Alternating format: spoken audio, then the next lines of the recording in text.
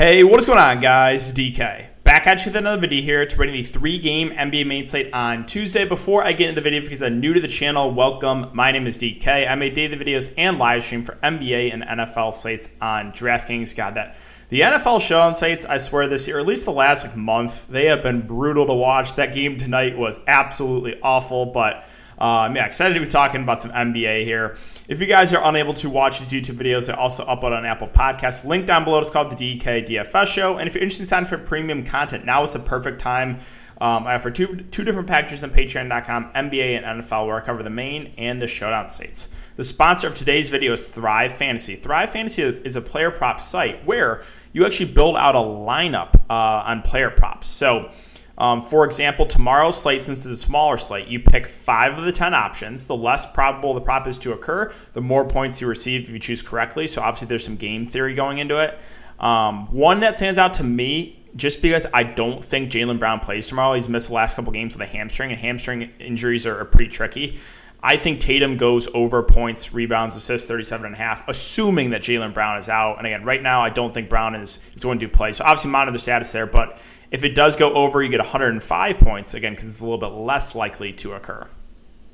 But if you guys want to try out Thrive Fantasy, make sure to sign up and use my code DKDFS. It is DKDFS, all one word, and you get a 100% match up to $100. So if you deposit using my code $100, you get a free $100 to play with on this site.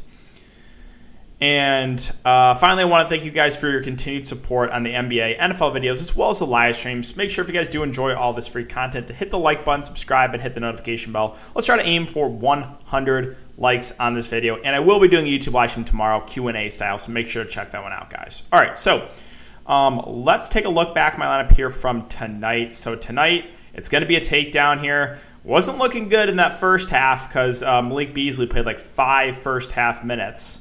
But he ended up salvaging in a big way with a massive second half, 37 fantasy points in the second half. So let's go over my lineup. I knew I was building a pretty popular lineup, kind of stacking that Philadelphia-Charlotte game just because, the Charlotte was so shorthanded. The way they were going to fail tonight was a blowout.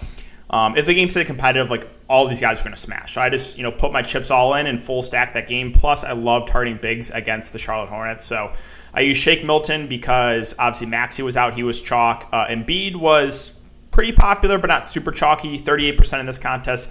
He had a massive 74 fantasy point game. Again, I just absolutely love targeting bigs against the Hornets. Then I used Martin, Oubre, Gordon Hayward, who was a little bit of a letdown. Expected more from him, honestly. I liked his ownership. And then PJ Washington, I was a little bit worried he'd get in foul trouble against Embiid, but he did a decent job of staying out of foul trouble. Ant-Man, has chalk Ant-Man ever worked? I swear it's never worked so far this year. He went for 40, which is fine, I guess, but expected a lot more from him without D'Angelo Russell. And then Malik Beasley, who I was tilting early on because he played like 6 first-half minutes, ended up smashing in the second half. Minnesota went down big. I wonder why. Well, maybe it's because you're playing Leandro Balmara and Taurean Prince big minutes, and you played Malik Beasley like 6 first-half minutes. That's probably why you got down big. But yeah, guys, that is going to do it for the look back. It's going to be a massive night for me. Take down first place in this $100 single entry. Actually sharing first place with another Patreon member, so that's really, really good to see. But yeah, congrats to all you guys if you had big nights. And let's quickly take a look at ownership in the Thunderdome. So ownership was really condensed on this slate. Milton 100%, Martin 71%, Oubre 71%. Bridges was the chalk. He was a lot down. Jokic got about 30% ownership. Ayo picked up a little. I guess Petty was the only one that played Ayo. Ant-Man was massive chalk, 85%, and DSJ 57% owned. Obviously, he looked a lot better once CJ McCollum got ruled out.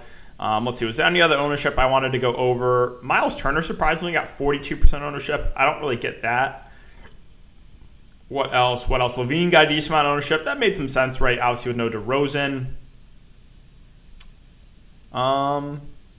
But yeah, I think that is really it for the look back, guys. Again, hope you had a good night. And let's talk about this 3-game slate. So first we'll start off with Brooklyn. And finally, we have the 2 main guys sub 11K. They've been like 11.5 plus both, I feel like the last 2 weeks or so. But now we get them at more playable price points. 10.8 for Durant, 10.7 for Harden. I like them both in a good matchup here against Dallas. we're going to get 38 to 40 minutes from both. I don't know if I have a super strong lean on either, or on which one I prefer.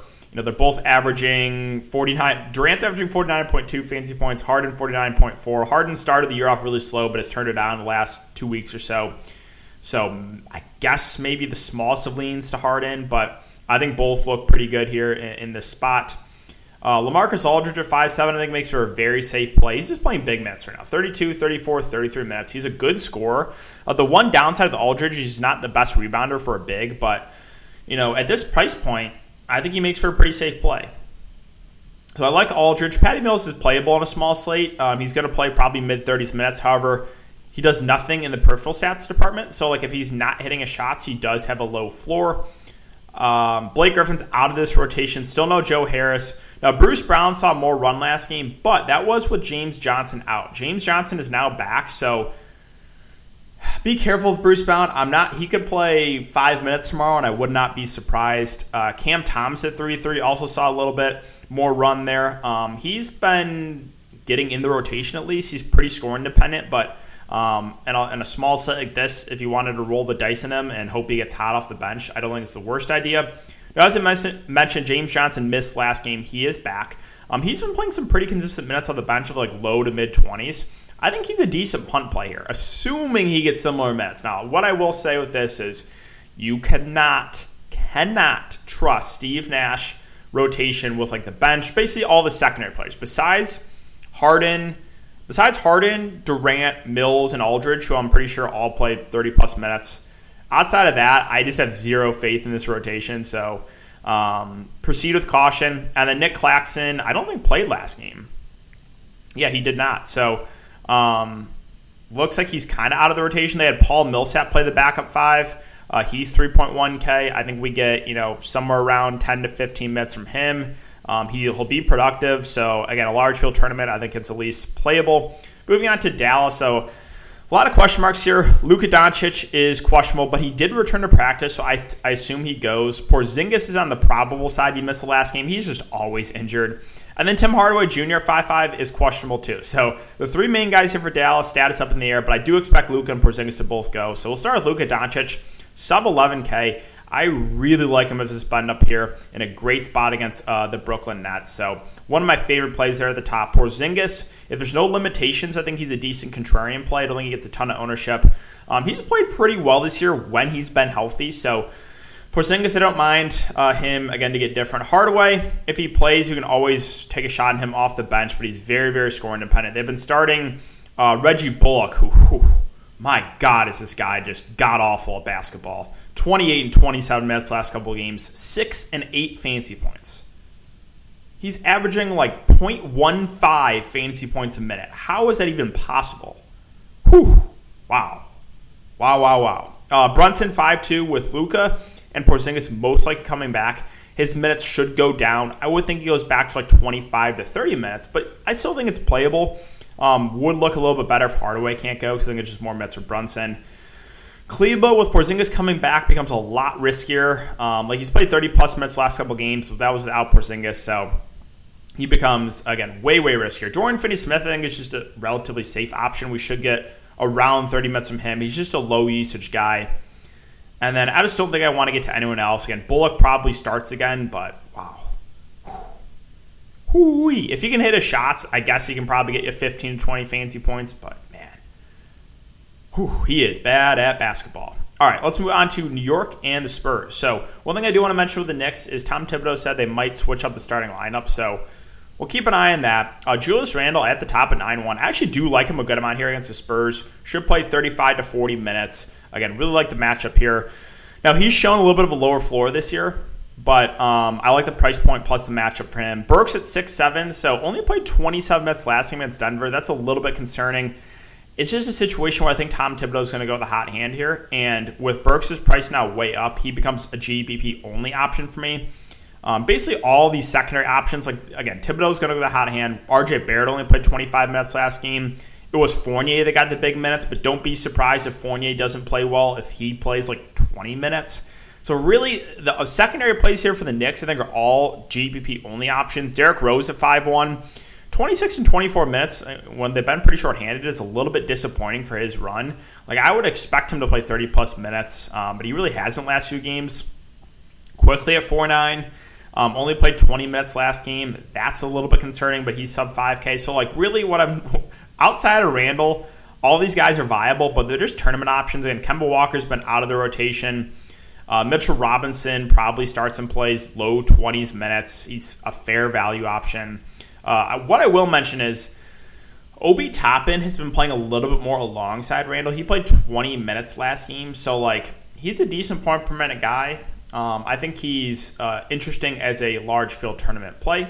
Moving on to the Spurs. So DeJounte Murray, tougher spot, but he's just going to play big minutes, and he's got 60-plus fantasy point upside. So I kind of like him as a contrarian spend up. With all the other stars in the slate, right? You have like Harden, Durant, Luka, Tatum, the Lakers guys. Like DeJounte Murray is just going to go low owned. So if you're building a pretty chalky lineup and you want to get different, maybe you just play Murray over some of those other chalkier stars. As far as the secondary options here for the Spurs, like White, Keldon, don't really stand out to me. The guy that I do like is Jakob Poeltl. Like, the Knicks run a bigger lineup. I think we get low 30s minutes from Poeltl. He just has a high floor. Good rebounder, good shot blocker, and sub 6K. I think he's a very, very safe play on the slate. Now, the rest of the Spurs, secondary options, you can take shots on guys like McDermott or Lonnie Walker. I saw Primo enter the rotation today, but nothing you're going to feel good about. And finally, Boston. So, again, Jaylen Brown is questionable. It's a hamstring, so I don't think he plays, but obviously we'll have to keep an eye on it. If he misses, Jason Tatum becomes one of the better spin-ups in a great matchup here against the Lakers. Should play, 35-plus minutes, close to 40, so would like Tatum a lot there. Horford at 7-1 against a big Lakers front court might be asked to play, 30-plus minutes. I think he's a decent contrarian play in the mid-range. Now, Brown's out. It's going to boost Schroeder and Smart. It's a revenge game here for Dennis Schroeder if you guys are into that. If there's no Jaylen Brown, he probably plays 35-plus minutes. He had a massive game last game. Smart will get a boost too. Robert Williams dealt with some foul trouble last game, but he probably plays 25-ish minutes. Again, the minutes have been trending down on him a bit, which is a little bit worrisome. Last guy I'll mention here, Josh Richardson. If Jaylen Brown's out, he might get 25-ish minutes, but I don't know if it'll be necessary to go there. And his Freedom now, again, change of the name. He had a massive game last game, but that was with Robert Williams' foul trouble. Plus, you had Al Horford out. Al Horford is back. So I'm not sure. Like, Cantor, when Horford played against Utah, only played 3 minutes. So he might barely see the court. And finally, the LA Lakers. So finally, the prices have come down on these guys to a point where when all three play, these guys are viable, right? Because they were like all up around 11K when all three are healthy. So it's just like impossible to get these guys. But now they're at playable price points. So 80, 10-2, like the spot here against this Boston front court. He's been shooting the ball a little bit better of late, 10 of 15, 12 of 22, 10 of 15 the last 3 games. We know he's a good rebounder. We know he can block some shots, get the peripheral stats. So I like AD here at 10-2. Probably my favorite Laker. Westbrook, probably my least favorite, but he also probably comes at the lowest ownership. He has, I would say, the lowest floor of the big three. He still has a ceiling, right? He can still go for 55 to 60 with both LeBron and AD playing. It's just going to be less likely to happen. And then LeBron at 9.9 probably plays 36 to 38 minutes. He's been playing pretty well against stuff in the stat sheet. So I like the big three here for the Lakers. Probably would rank him AD, then LeBron, and then Westbrook. The secondary options where it gets tough, like THT's fine at 5K. I think we probably get mid-20s minutes from him. Carmelo's questionable. He might, if he can't go, it'll open up a few more minutes for the secondary options. Maybe Malik Monk becomes a little bit more playable. Now, he's played 33, 29 minutes last couple games. He's gone for 30-plus fantasy points actually in 4 of the last 5. So we know the upside is there, but he still has a low floor. So I don't think I could consider him in a cash game setting. Now, Dwight Howard started last game, and he played 21 minutes. So assuming he starts again, I think he's a decent value play. If we get close to 20 minutes again from Dwight, because he's a good point per minute guy, good shot blocker, decent rebounder. So would like Dwight if he starts again, assuming we get similar minutes. And then I don't think I can get to anyone else. Like Wayne Ellington, Avery Bradley. These guys will see the court, but they're so bad. They have to hit shots to get value, and I don't know if I want to deal with it, even on a 3-game slate. So yeah, guys, that's going to do it for the video today. Again, if you have been enjoying the content, make sure to hit that like button. Let's try to aim for 100 likes. Really would appreciate that, guys. Subscribe and hit the notification bell. Again, I will be live tomorrow. But thanks again, guys. Have a great night, and I'll see you tomorrow in the live stream.